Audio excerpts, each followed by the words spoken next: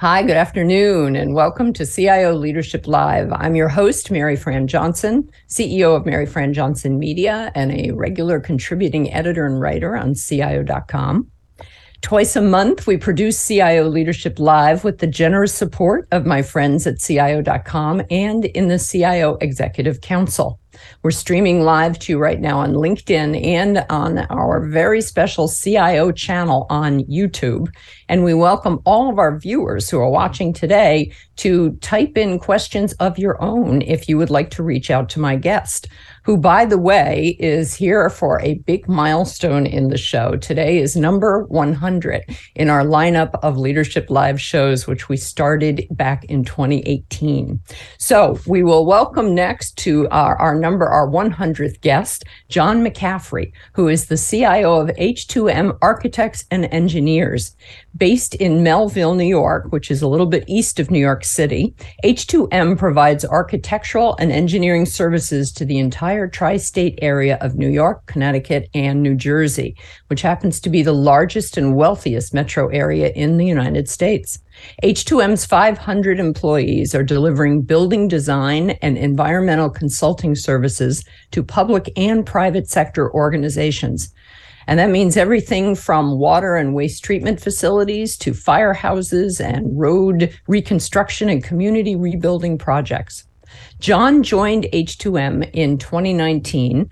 He is one of those CIOs who keeps getting pulled back out of retirement and into active duty. And so he brought with him nearly 4 decades of IT leadership experience and broad technical depth and skill in public sector IT and finance. He spent 7 years as the CIO of New York State's Westchester County, and before that served as CIO of Orange County, New York, also for 7 years. He has also, along the way, founded his own consultancy, which is mostly focused on working with municipal governments and educational institutions. John, welcome. It's great to have you here today. Thank you, Maryfran. Great to be here. Great to be number 100. And I appreciate the invitation and the opportunity to be on Leadership Live. Thanks so much. All right, grand. I want to start out and have you tell us, when you look at your long history in IT, all the leadership positions you've had, tell us what drew you to H2M, this privately held mid-sized company full of engineers and architects. And we know how engineers are always full of their own ideas for the technology people. After so many years in public sector, CIO land, and even the captain of your own consulting ship, what was it about H2M that got you interested and dragged you once again back into full-time work? Yeah, so as you mentioned, I technically sort of retired twice, but after the second retirement, I had a number of friends. My experience in the public sector, I dealt a lot with public sector projects and whatnot, and understanding the design and building, even some aspects of building design and public sector and public safety facilities and whatnot. I had a couple of associates who had come to work with H2M. One of them is a VP, another one is in our GIS area. And within a half hour of each other, they called and said, "We need an IT guy." That was their statement. But when I did the research and looked at H2M and had discussions with the folks here, understood that they were in need of real development in terms of technology. They had IT support, but were looking to take it to the next step. And actually, I was brought on as the IT director, but with the discussion of the need and the real business relationship of technology and the use of technology, and the C-suite, they understood that. And actually 6 months later created the CIO position and moved me into the CIO position, understanding the difference between IT director, if you will, and customer service, if you will, and really being a part of the business and business development.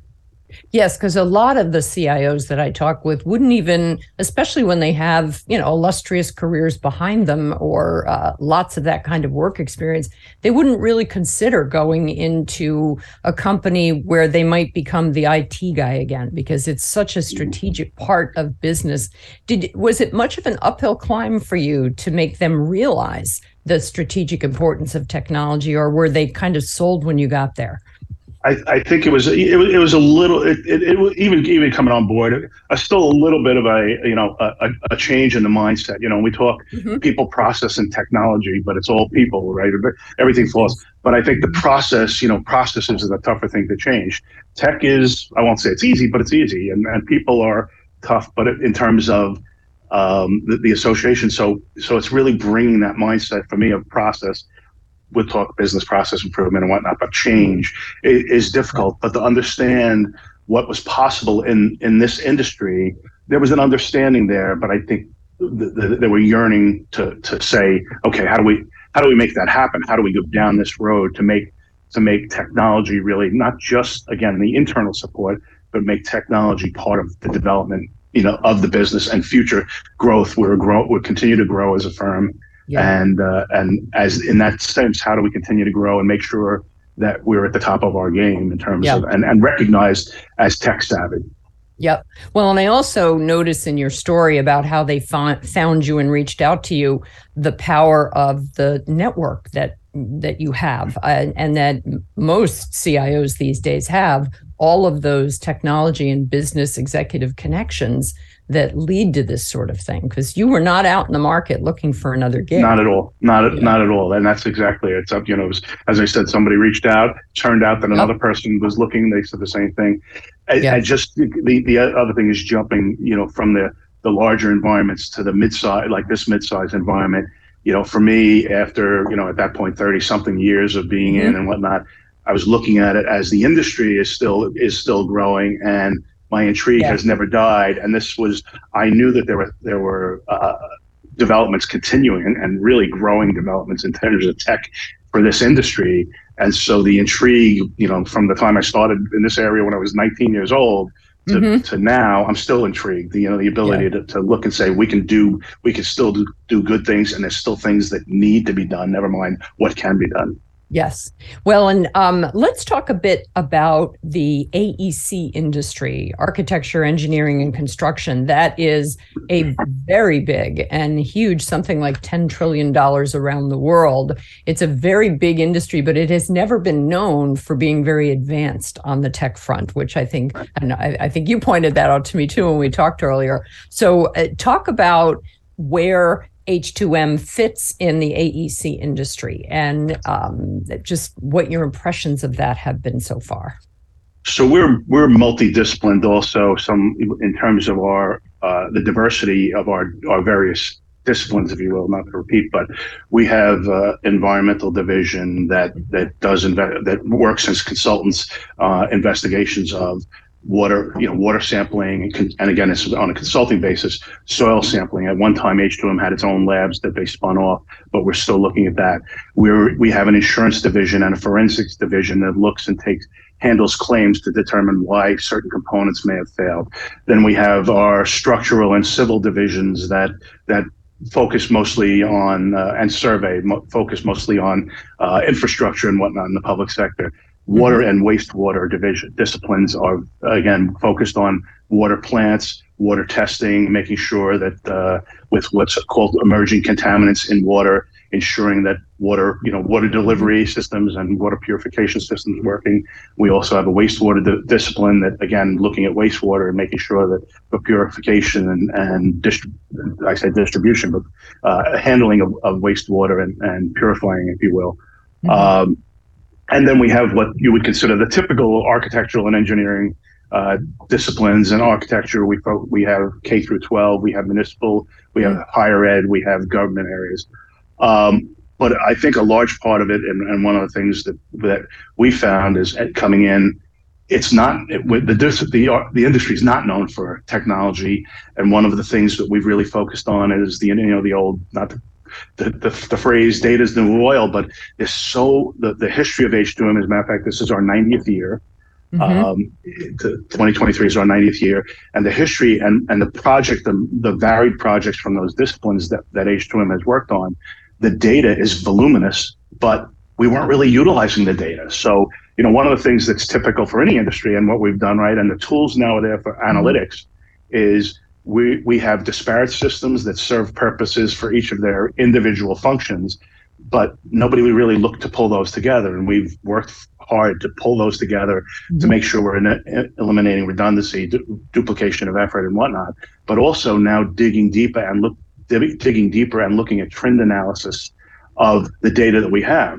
So we may utilize that data in a way that wasn't, where we look and say, we always know about the projects or the proposals that we've won and we're doing the job, but what about proposals that we've lost? So for instance, I use that as an example all the time to look and say, let's use all of this data that we got on proposals, and perhaps maybe we're able to look and say, why are we not getting K through 12 business on the east end of Long Island or something like that? We weren't, in essence, the company was not even looking at that, if you will. You know, they were looking at it individually, but we're now, with the tools that exist, right, just simply they're less expensive and whatnot, and we're able to do that analysis and do trend analysis and finding gems that we weren't even looking for. So that's a focus.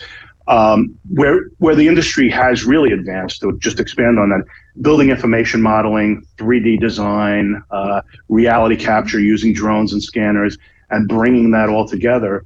And now, from our standpoint, not just looking at it as design of a building or design of a bridge, if you will, or whatever infrastructure, but actually pulling that all together and looking at the entire life cycle of infrastructure, a building, where from building information modeling standpoint, we're able to do reality capture of a facility as it exists and look at redesign, or do reality capture tied with GIS and bring those pieces together to look at a piece of land where the design work is going to be done. Interesting. And now expanding, and people don't even realize that this is a thing, if you will, but 4D, 5D, 6D, 7D, 3D design is as it sounds. 4D is now incorporating with that 3D design, looking at the timeline of a project, of development project. 5D is actually incorporating budget into that. So again, it's using all that data. 6D and 7D are looking at sustainability and facilities management. Yeah. And while we look at all of this information that we're able to pull together, and we're able to create data products that are provided, while we're not in construction, but obviously providing to the contractors, but also being able to provide that design work and completion work and reality capture, all of that, to an owner or a developer for their use in terms of ongoing facilities management of their facility or of their structure. Well, you had mentioned when we talked earlier that the area that you're seeing your greatest growth as a company is from the utilities. In fact, you're working with a very large Norwegian firm right now and helping them create and design their headquarters on Long Island in wind power. So it's just, does this, how ably are the technologies you have right now operating at H2M, how able are they to keep up with these more advanced design and technology demands from customers that you win? So when you look at wind power, obviously this is a growing thing. There's a major project off of Long Island. We also recently, in the last year, opened an office in Florida with the same idea in mind. We have some partners down there that we work with. Wind power is a big consideration off the shore, off the coast. And we were able to, because of our capabilities and because of our work, we also have an energy division that works closely with utilities in terms of facilities design, in terms of I'm going to look at it in terms of, and I'm speaking out of turn because I'm not an engineer, right? But looking in terms of laying cable and running cable and how not only the construction, we do water towers and whatnot, but same thing in terms of construction, looking at construction from the foundation under the ocean, if you will, right to building structures that extend out of the ocean, and obviously wind turbines. So working with this Norwegian firm, they asked us about that, knowing we had an energy division, but also enlisted us to build their North American headquarters here on Long Island, or design it, I should say, not build it. But because of our involvement in the utilities and energy, we have a mechanical, electrical, and plumbing division, MEP, that handles HVAC systems and all that within facilities, and tying all those, and really it does bring many of our disciplines together in terms of that kind of work. We're very capable of looking at it and saying, okay, we're still learning, right? In terms of wind power, a lot of places are still learning, but we understand the structural aspects. We understand the energy aspects. We understand power plants and design of power plants. So the actual, wind turbines, if you will, aren't in our wheelhouse, but working together. And that's true of many of the firms that we deal with, that we're learning as well as a company about those things, but also bringing our expertise. Another area is we've, and I know you've seen it, that we've just built the largest 3D home, 3D printed home on Long Island, which is not necessarily new, but we've built it, and we've working with our understanding of regulations and laws and zoning requirements, which we work very closely with municipal governments and whatnot. What the requirements are, we were able to, H2M was able to provide, work with a construction firm to build a 3D home here on Long Island, and it's very interesting. And again, those are the types of things that have kept me intrigued, because this is new technology. And again, with our expertise as a company and working as a technology savvy company, looking and saying 3D printing, somebody thinks about, oh, you're going to 3D print a house, but it actually goes through and it layers concrete just like a 3D printer would build any other structure or model. This is a very large 3D printer. The design, we're doing the design work, working with the construction firm, and they're layering. It's layering of concrete to build an actual structure that meets all of the zoning requirements and construction requirements of any government, if you will. Well, I noticed there was a little blurb on your website about it, dated just, I think, last week, that H2M was producing, this was the first 3D printed senior housing complex in the United States, and that it's a 2-story tall plus basement structure, the first 3D printed apartment building. Correct. The very first. All right. Yeah. So, and again, that's hard to imagine that. That's our goal. And, one of the things also that brought me to H2M, but is intrigue, as part of the intrigue as well, is that as we're mid-size, we've got 140 plus architects, we've got 200 engineers in different disciplines and whatnot. Looking at is with the multidiscipline factor, but also that we're agile. We were able to, we're some of the bigger firms, the fact that we've done that and we've moved into that arena is huge, right? It makes a statement, but it's also because we've maintained agility in design, not just the tech area, but in design and in construction, the field, not that we're in construction, but looking at it, we've maintained that agility as a mid-size. We can turn, and we've been able to, even as I talked about with data integration or analytics or BIM, building information modeling, 3D design work, for looking at data product and saying we have not yet, but looking at it and saying we'll be able to sell data product for facilities management, is we've made that turn in a short period of time. And I think some of the larger firms, they're definitely on that spectrum, but sometimes making that turn, they can't make it as quickly as we do. So that's one of the things that's been very intriguing to me, even as I said, a mid-sized firm to be considered and saying, oh, work with this company to build a 3D home or build a 3D apartment complex. Wow. It's intense. For lack of probably intense and exciting in both good and bad ways, right? Yeah. Have you found, are there common problems that you have either solved or in the process of solving that you hear about from some of your other CIO and IT leadership peers in this AEC area, and maybe in the mid-sized company realm where it's design rather than the actual construction of it, the design and planning aspects? What are the common problems? Is everybody trying to solve the enterprise data scramble, or tell us about that? So I think that, there's a couple areas that come to mind with that. I think the enterprise data is absolutely one, especially if you look at firms like ours, regardless of size, that are multidiscipline and trying to pull together all of that so that any particular project that involves multiple disciplines, whether it's 2 or 6 or 7, pulling that data together and being able to collaborate, and then as well working with contractors using, and it's like many other fields, but using very different tools. Some of them varied tools that are AEC focused, but trying a contractor or an owner is using a facilities management tool, or the contractor is using a project management tool that's different from the project management tool that H2M is using.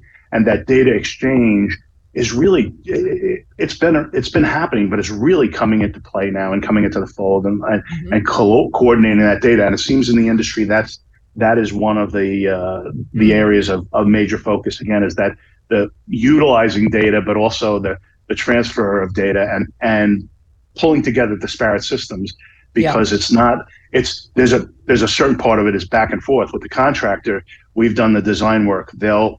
Someone submits an RFI, request for information, in the midst of construction, so it requires a quick turnaround, or they provide submittals to say this is the work that's been completed. Yeah, there's a lot of exchange of data going on, and like many other industries, it could be retail, right? But in here, it needs construction. You need answers to those questions quickly, and I think that's the data exchange is a big thing.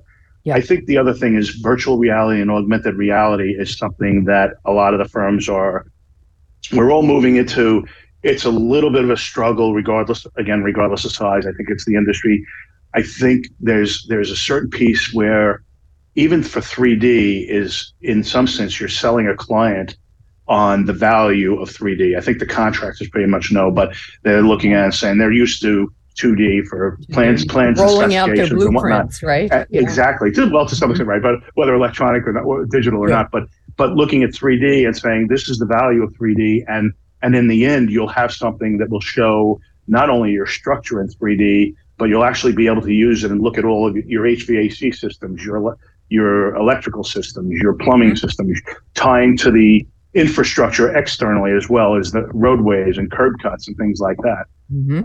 But using virtual reality now and augmented reality in terms of the ability to deliver. So very often we will do renderings and whatnot, and that'll give you the almost sort of the animated view of, okay, this is what your project will look like.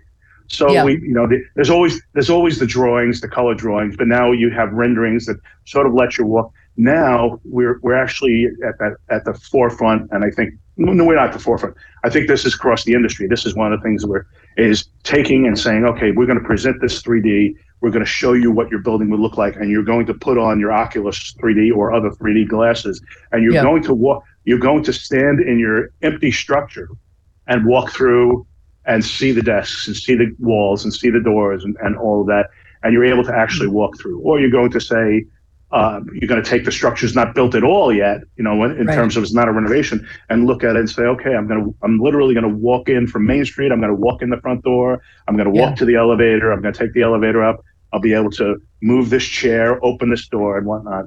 And that's a push for a lot of firms to say, we're going to, for lack of better, I'm going to say this is a free ad, if you will. We're going to give this to you because we know that when we do, the next time you're coming back, you're going to want it. And we're seeing now, and again, this is industry wide. Now we're seeing more RFPs that are looking and saying, we need 3D design. We want you to be able to do the rendering and provide us with the virtual reality or the augmented reality. And that's, again, those things aren't new, but for the industry, we're seeing more of a pull and saying, we want this. We want level 400 design, if you will. And we want to see, we don't want to just see a rendering anymore. We want to be able to walk. We want to be able to do that virtual walkthrough. Well, and just that ability to visualize and walk through, that taps into so many more just parts of our brains when we're considering things. The visualization. And I always think of that, a favorite phrase among marketers, where you show a client something they never knew they always wanted, and you've got a way to deliver it. And we have a wonderful question for you. It's from one of our alert watchers right now, coming in from YouTube on our CIO channel. And this person says, I totally identify my professional experience to John's. As IT responsible for working on a BIM, Building Information Management Suite project integration, he says, it was a hell of a project. And here's the question. How mature is BIM technology considered right now, please? Would love to hear what you think about that. How mature is it? So I think it's interesting because I think I don't think it's still evolving to a great extent. And I think there's, if you look at it from the standpoint, I'll give you a statement from our own company. When I came in the door using Revit, which is the 3D product from Autodesk, using Revit was it was here. Everybody had access to it. And there was and I didn't even realize it till I was here for a little while, but there was a policy that every project that we do would be done in Revit. Yeah, it was a mandate, right? And everybody was pretty much ignoring it. And unless you could justify the reason to not use Revit, then every project would be done. But to your point, it was somewhat being ignored. One of the I'll say, I don't want to go subject to anybody to ageism, right? But somebody who was sort of in the middle was looking and saying, well, look, when I came in, I was still doing it with pencil and paper, and I never wanted to use AutoCAD. Yeah. So he said, so for those folks who are using AutoCAD, they don't really want to think about Revit, but we also took that and transformed. So I know I'm getting a little bit away from the question, but I think it comes back. I'll come back to the answer. But it also transformed that a lot of the younger folks coming out of school were familiar with Revit and were actually over designing. They were using Revit when we just needed simple things for presentation.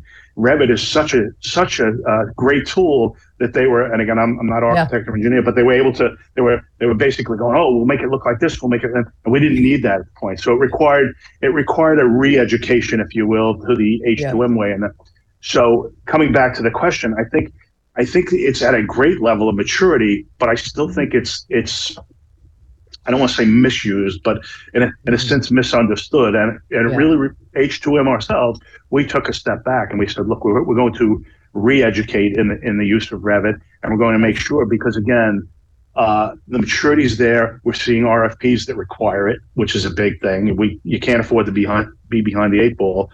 The tools are fantastic. There are more, for lack of better, add-ons to those tools. The ability to work with, as I said, using the augmented reality or virtual reality and tying it to 3D that you could, but you wouldn't necessarily be doing it with 2D in the same way. I think it's very mature. I just don't think, in terms of use, if you will, that it's as mature as it needs to be and will be. Even 3 years, 5 years is going to be much more. Change management aspect, isn't it, John? Yeah, exactly. It's the human resistance to change. Exactly. The idea that if what you have in your hand is a hammer, everything you see is a nail. Is a nail, right. So this is what worked for me. What do you mean you're going to take my hammer away from me? Exactly. I mean, that's just such a, but that was probably one of the things you could see so clearly coming in with all your experience as a CIO. Change management is a core skill for any decent CIO. I think we would probably both agree. Absolutely. And it sounds like from the beginning at H2M, you've had a lot of support from the CEO and the other C-suite leaders who wanted to get on your side and kind of move some of this change along. Yeah, absolutely. And I think one of the things that has been my mantra for many years is to move away. I think I mentioned it earlier, but move away from the customer service and become partners. And that's internally and externally with technology. One of the beauties for the various positions I've been in over the years is when I came into H2M, IT from the standpoint of the support group was highly regarded. It was because that's to me, unusual, isn't it? You'd think coming into a smaller company that the IT department would feel kind of beat up. No. So to some extent, each location, each position I was in, it seemed as if I was walking into, the most part, even where areas were regarded well, that IT was the necessary evil. And I will say that walking into H2M, that wasn't the case. The couple of people on staff had been here for 20 plus years. They were, again, very highly regarded and built a great foundation here in terms of support and whatnot. But as you said, the entire C-suite, and I would say virtually all of our discipline leads were looking at it from the standpoint of we need to look at the business aspect of technology and not just is my laptop running, is the ERP system staying up and whatnot. Right. And then of course the other aspects, we've done a great job just in terms of the buy-in, looking at it and developing, we're working on it, but developing a disaster recovery plan and business continuity, the buy-in here has been outstanding for me, looking at saying, it's not something that I've had ease with in some of the other locations to say, what do you do? What do you do if this building's gone, right? It's easy to say, send everybody home these days. We know that from the pandemic, right? We can send everybody home. We know that. But what do you do if the building's gone? What if you do if these servers? And in terms of our building out of, redundancy and whatnot, it's been, the support has been tremendous. And I remember you told me about your CEO was your biggest supporter when, as news started trickling out in the earlier days of the pandemic, because you had joined in 2019. You'd worked with them in 2018 as a consulting CIO. So, but the CEO was the one who said, yes, everybody's going to work from home and take their laptops. And he was a big supporter of yours. Absolutely. Yeah. As I basically came in and when we heard things unfolding, as you said, I put out a message to the entire staff, said if you have an H2M laptop, you need to, you should take this home and test and make sure that you can connect and make sure, let us know what the situation is. And the CEO responded within a day and said, no, we're not gonna, you should. On Saturday at 1 p.m., we're all going home, taking our laptops home and going connecting, and we're gonna test the system. We're gonna put the stress on the system and make sure that everything we've built is really going to work. So and that's one example. And as I said, for everything that we've looked at and the directions we're trying to go, the support from the C-suite, really is tremendous.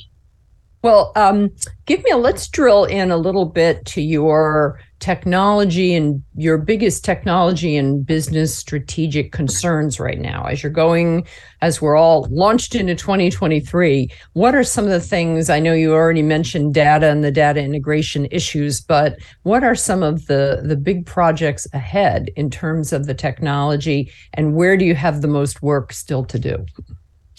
So I'll take the last part of it first and just say the most work in my mind really is the most laborious, if you work, is the data integration and the analytics. That's where the biggest. But I think for us, some of the bigger things that we're looking at in making letting engineers and architects and administrative people be more effective is we're going down. We have a pilot for bots programs. Basically, we're focused right now on administration, so that all the calls that come in about accounting or marketing or HR, those types of things, will be those most common questions. We have that pilot now that you'll be able to those questions can be answered for you through the bot instead of calling and taking your time and making sure you get somebody in HR. It's answered for you, or the reference to actually take somebody and say, okay, we can't answer that question. We'll take it to HR or contact this person or something like that. And RPA. So looking at the digital process automation and robotic process automation, we're just at the tip of the iceberg with it, but we see a tremendous potential now with RPA. It seems like invoicing is a great place to start, so it is, and that's the thing. But we're looking at in terms of those RFIs and submittals that it's very repetitive process.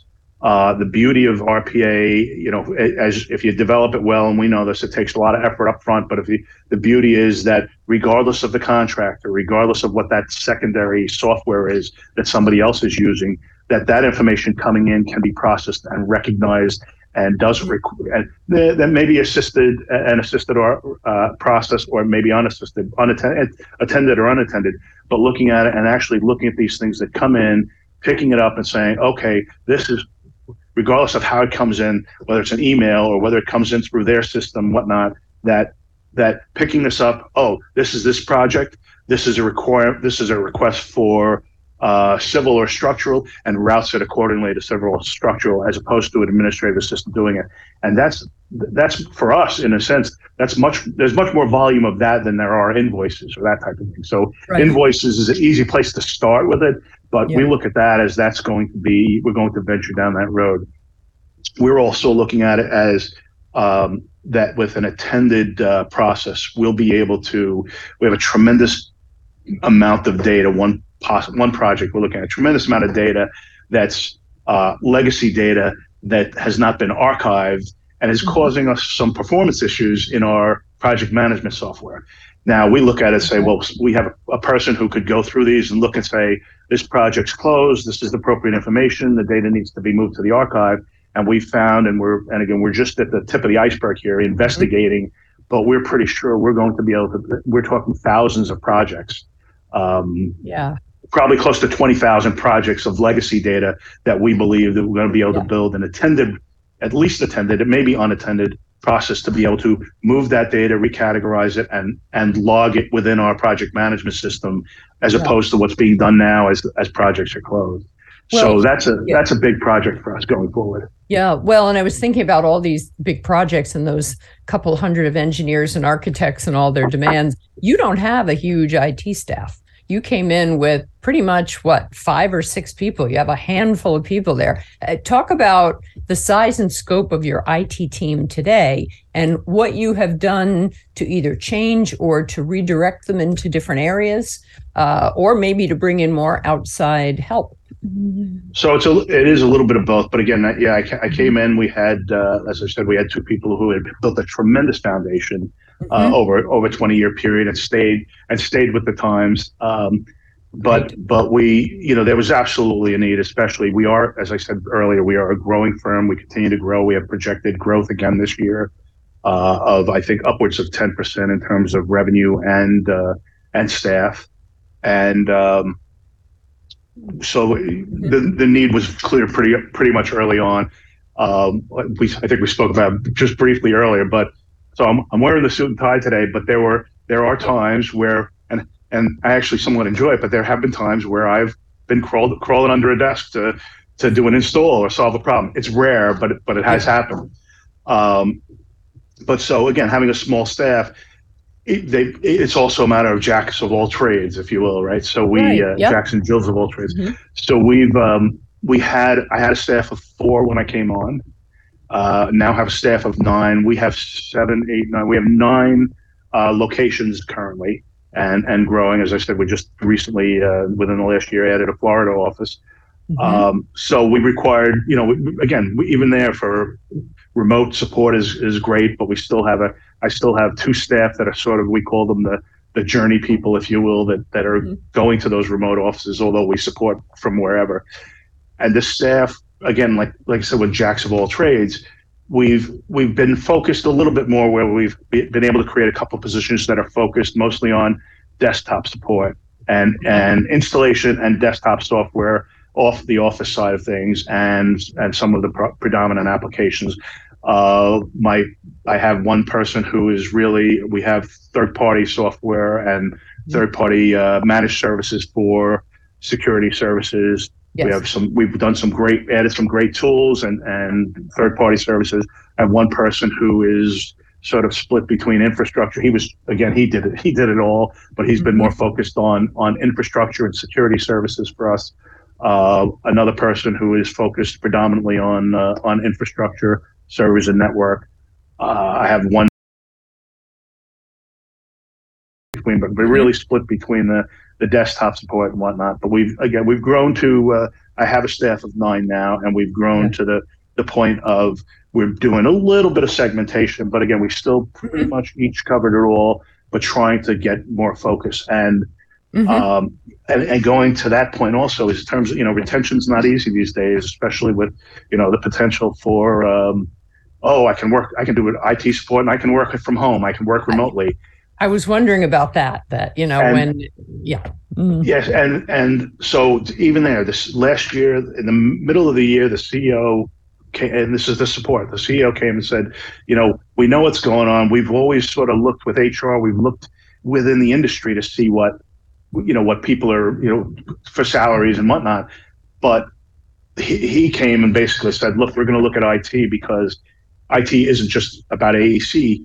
These men and women in IT could go out to any industry. They sure could, yeah. And so they actually went out, and it was at the CEO's behest. Basically, HR went out and did a broader scope and improved the salary structure here at H2M as well. Good for them. And, because money is not all of it at all, but it needs to be there. Yeah. So and that's the thing. Element. Yeah. Exactly. And I think that's the other thing is that they've spoken numerous times to me about is looking at it from the perspective is that I bring. It's not just that understanding. It's not just the tech side, but it is the mentoring side. It's having the discussions with a couple of very much younger people on my staff about the benefit of being in a small organization that you do get. You might have gone to school for IT or what have you, information technology or computer systems or what have you, but being in this environment allows you to be that jack of all trades, and maybe sometime in your career you would say, oh, I really do love the network side of things, or I really love or even to the point of understanding cloud and saying I'd like to be focused, or I'd like to focus on security. Mm-hmm. And so that's a big discussion for me in terms of moving from a very, very large staff, let's say in Westchester, before I came here, to such a small staff, but saying the beauty of you being this is how I started. In my first position, I was one of 6 people managing a very large IT systems for a municipality, but I got to understand all aspects. Yes, and that's one of the things that I speak to my staff about, to say you're getting a very broad range, and that doesn't mean you can't focus and specialize sometimes. Mm-hmm. But this is a beauty of being in an organization like this. So it's, as you said, it's not just about salary, but that's sort of my approach to retention as best I can. Well, and I've always had the impression when I've talked to you previously, John, that whole idea of servant leadership was very much core to how you have acted and throughout your career as a CIO. The idea that you're actually there to kind of help and lift up the rest of the organization as well. So, I appreciate that, because one of the things I remember, and again, having larger staffs in various positions, but especially Westchester and Orange County, is going in and saying, I'm not the smartest man in the room. I'm not the smartest person in the room. Mm-hmm. You folks all have your smarts and whatnot. I'm here to make sure that you can get the job done. That's my job, is to facilitate getting the job done. Yes, here is, and there is to look and say, so where can we go? Where should we go? Sort of lay out strategy, lay out tactics, and let them go. But also to say, I'm here to help you to get the job done, and not tell you how. Really. Yeah. Well, and to be able to actually sort of show that in action, not just to say the words, but actually do it that way. I mean, as you said, when we talked the other day, you had just earlier that day had to crawl around to your desk and do something. I mean, that's really the definition of hands-on. Yeah, well, I think it's funny. I was out on the floor with one of the architects, and he was having a problem. It was very early in the morning. Nobody was here, and I said, let me see, and sort of walked back to my desk and said, hey, I still got it, but to the point, I think that the other people would look at it and go, isn't that our CIO? But I don't, that's right. Well, let them open their minds to the broad range of skills that CIOs all have these days. I want to circle back and ask you to tell us more about, you had mentioned a data product that is in the works for you at H2M, something that eventually you'll be offering it. I don't know if you offer it now to clients. You may eventually sell it. I'd say my antenna went up when you mentioned it earlier, because we're always at CIO Magazine, we're always looking for IT-driven streams of revenue. And this sounds very much like something that falls into that box. So tell us more about that, what it is, where you are in that life cycle, and what the absolute best case scenario for it would be.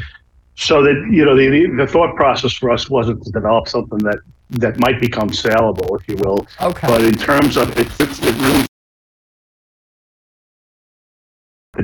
the data integration, if you will, the aggregation of data from the various systems, but also in that the BIM CAD realm. That's not foreign to the folks that are using building information modeling. But the idea of actually that this we're aggregating data, even what we're going to call the appropriate pieces, if you will, of administrative data.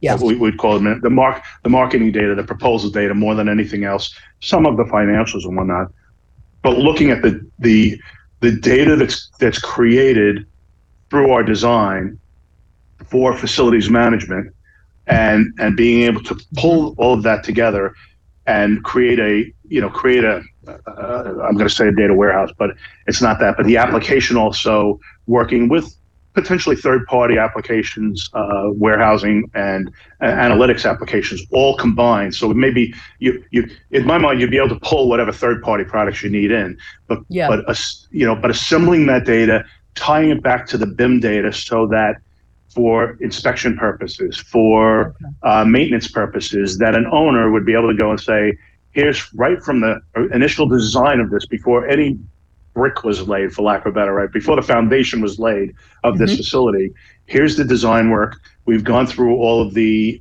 construction phases, the timeline, the budget, and whatnot, and we're able to midstream in construction deliver deliver data, if you will, to say this is where it was supposed to be, and an owner can look at it and say, well, the contractor, based on the design and the planned timeline and the budget, this is where it was supposed to be at 6 months or 24 months, and this is where we actually are, and to visualize it. That's common in virtual design, construction, and operations. But now, basically, in the old days, in terms of just being an architectural firm, you did the design work, you worked with contractors, the building is designed, you're done.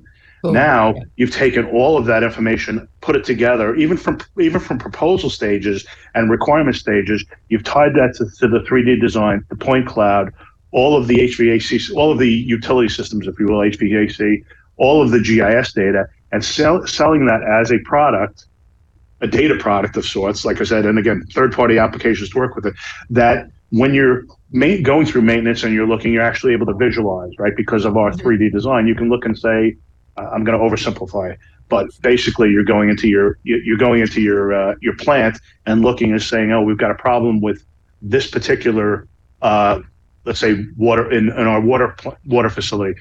We got a problem with this particular pump, and there's 3 pumps there, and you're just visualizing it. The person's visualizing it. Maintenance person is looking and saying, oh, I can see this. It's the one highlighted in red. It's the middle one. And again, I'm oversimplifying, but then to actually look at that and to blow up based on manufacturer specifications, to see in front of them the manufacturer specifications, to see the design and be able to say, oh, I'm going to oversimplify. It's the cog. This is the gear, or this is the piece of the pump or this is the cable, or this is the water line, and I know which part I need to do before I've even walked out to actually look at that pump. Yeah. Well, that reminds me of some of the scenes we see these days in science fiction or movies set in the future. They're always calling stuff up in the air in front of them and going into 3D. And this is essentially things that are really happening now, right? And that's correct. You look again. That's to that point. You're looking at there's cameras everywhere and whatnot. But actually, that part of it, BIM and reality capture, were one of the things that really intrigued me about this industry. Yes. But looking at building design, the idea really, as you said, that you really can pull it up in front of you and look and say, okay, this pump is not working properly. Amazing. Here's the output of it. You're pulling the data from the pump's output and using a product that was created at design time by H2M and pulling, again, data from the manufacturer's specifications to be able to do that. And as you said, so here it is up on the big screen in front of you. Yeah. And I don't even have to go out there. I know what exactly. And again, I oversimplify, but it is really that possible. And that's our goal, to look in 3 to 5 years that we're doing that, and we're facilitating that now for our own purposes. But and we believe that the data product itself will be scalable, but the aggregation of the data is something that we feel we're developing that might become scalable. Right. And again, that wasn't our goal. It wasn't our goal. Well, yeah, it was something you never knew you always might end up with. Exactly. Right. So, but I understand that it's more the journey getting there will actually have so much more benefit than if you were to put a price tag on it, even at this point. I want to follow that thread a little further about emerging technologies and things that are trending in the AEC industry as a whole. I did a little research as we were talking about all these things over recent weeks, and we've talked about the data management, we've talked about remote work and about 3D printing and prefab buildings and stuff, but green processes also came up on this list. And I was thinking when you were talking about employees and attracting staff, especially younger professionals in the field, that is a big trend, the idea of having a lower carbon footprint, and technologists who want to work in that kind of area. And you yourself have been very interested in this. I know at our last CIO 100 Innovation Conference last summer, I think you mentioned that you had sat in on a presentation from the sustainablet.org folks. Yes. So talk about that, about green processes in your field in AEC and your own personal interests and connection with sustainability in IT. Yeah. So here, one of the values, if you walk through our halls at any H2M facility, you see our mission and values posted in many spots on the walls, and one of them is, and really it's sort of our, the mission is building sustainable communities. Mm-hmm. And it's been that since I walked in the door. It's not a new thought. It's not a new thought here. It's been something that they've been talking about for many years. But that's exactly it in terms of design work. And of course, because we have an environmental division, and even our in our insurance and structural divisions is looking, LEED certification, if you will, and making sure that all aspects of the design, from construction, you look at it, even the efficiency of 3D. A 3D printed building is very efficient. It's very accurate. Really, the accuracy of building is, if you will, but also just using sustainable products in that construction is a consideration. But every aspect of the building, if you will, from lighting, from and again, it's a little out of school for me, but the whole side of looking at it in terms of the greening, if you will, of a roof, of rooftops and things like that. Yeah. Obviously, you're speaking solar and whatnot, but even to the point of saying, okay, we're making better use of it without solar panels and whatnot, in terms of utilizing the sun or deflecting the sun. And again, it's a little bit out of turn for me to speak about the actual construction and the sustainability of building, but it is a focus for H2M in looking at that. Mm-hmm. From the standpoint of IT and sitting in on, as you said, a couple of different meetings with sustainablet.org, looking at it from the standpoint of, I took the position, there was some I'll say the big players that were in the room, mm-hmm. and me from H2M being one of the smaller players, but looking at it and saying, you guys and women you're going to take the lead in this, but it comes down to me and everybody. It doesn't matter how big or small. Looking at it and trying to and making determinations in our procurement of going to mm-hmm. the providers, whatever it is, OEM, and whether it's desktops or servers, or whether it's network equipment, mm-hmm. Or whether it's printers and scanners and drones, to look at it and say, what you need to provide us, and I know Sustainable IT is working toward this, to look and say, you need to tell us what the carbon footprint is of your equipment.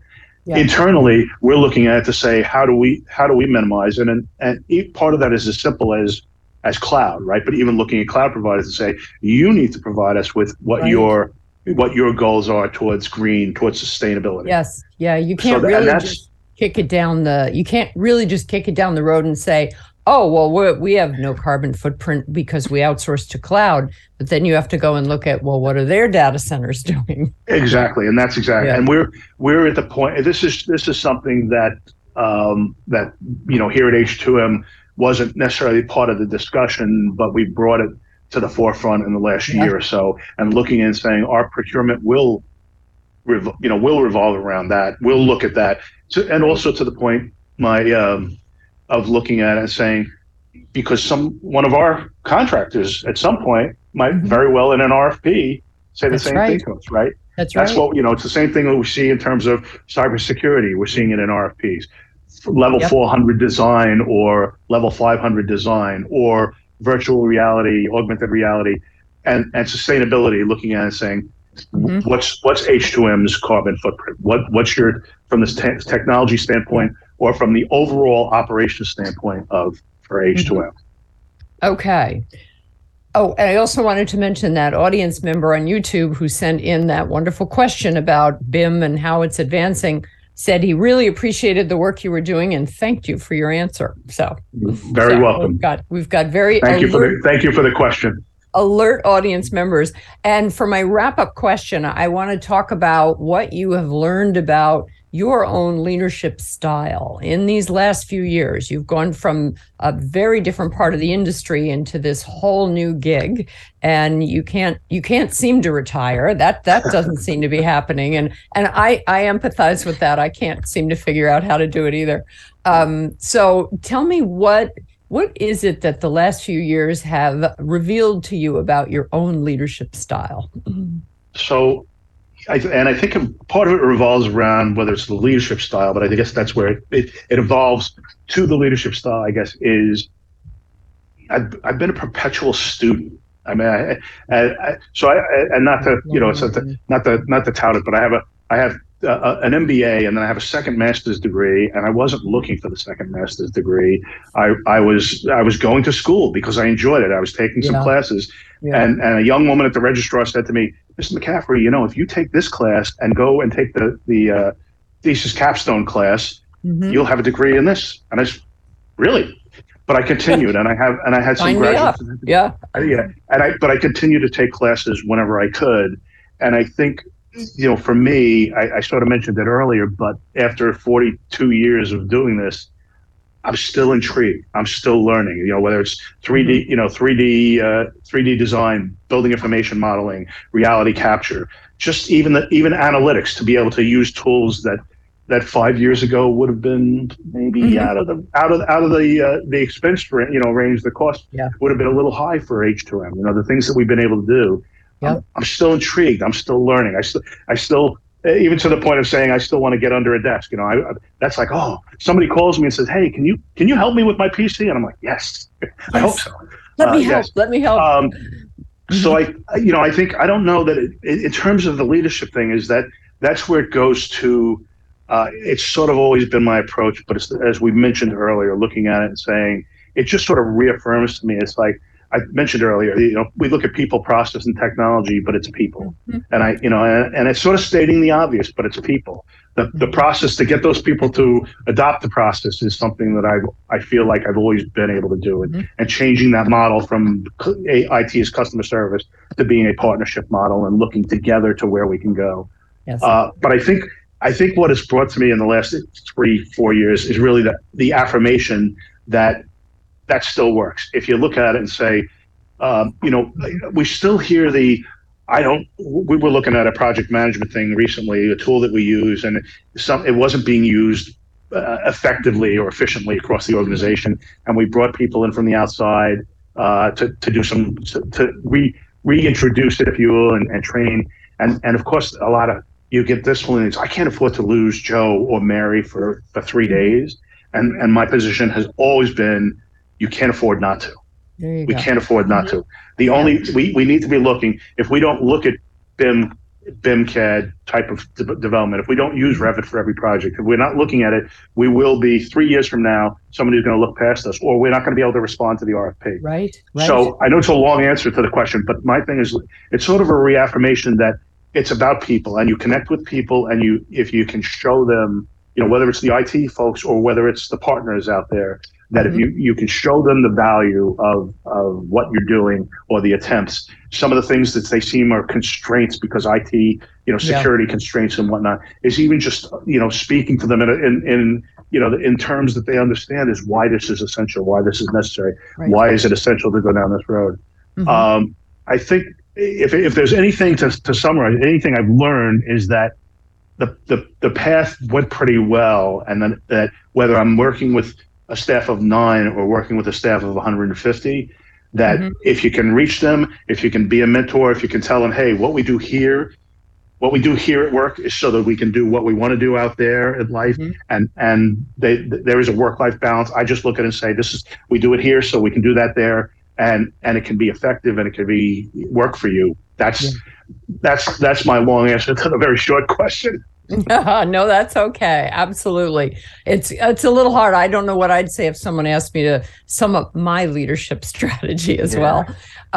Thank you very much, John. This has really been a fascinating conversation. And thanks again to our audience members. We wish more of you would send in questions, but it's okay. We'll take one great question from the audience and be happy with that. And I've really appreciated having you here today. Thank you for joining us.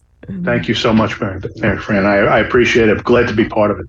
Good. Thank you. If you joined us a little late today and you're kicking yourself that you didn't see this whole interview, don't worry. You can see it later on today on CIO.com. And of course, on our YouTube, our CIO channel on YouTube. CIO Leadership Live is also available as an audio podcast wherever you find your podcasts. And I hope that you tuned in and enjoyed the conversation today with CIO John McCaffrey of H2M Architects and Engineers, and that you will plan to tune in again for our next Leadership Live, which will be on Wednesday, February 7th, when I will have CIO Faraz Murchia of Glendale, Arizona on the show.